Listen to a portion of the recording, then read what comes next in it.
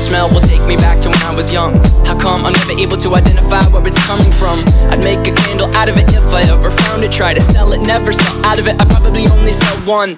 Maybe to my brother, cause we have the same nose, same clothes, homegrown, a stone's throw from a creek we used to roam. But it would remind us of when nothing really mattered. Out of student loans and treehouse homes, we all would take the ladder.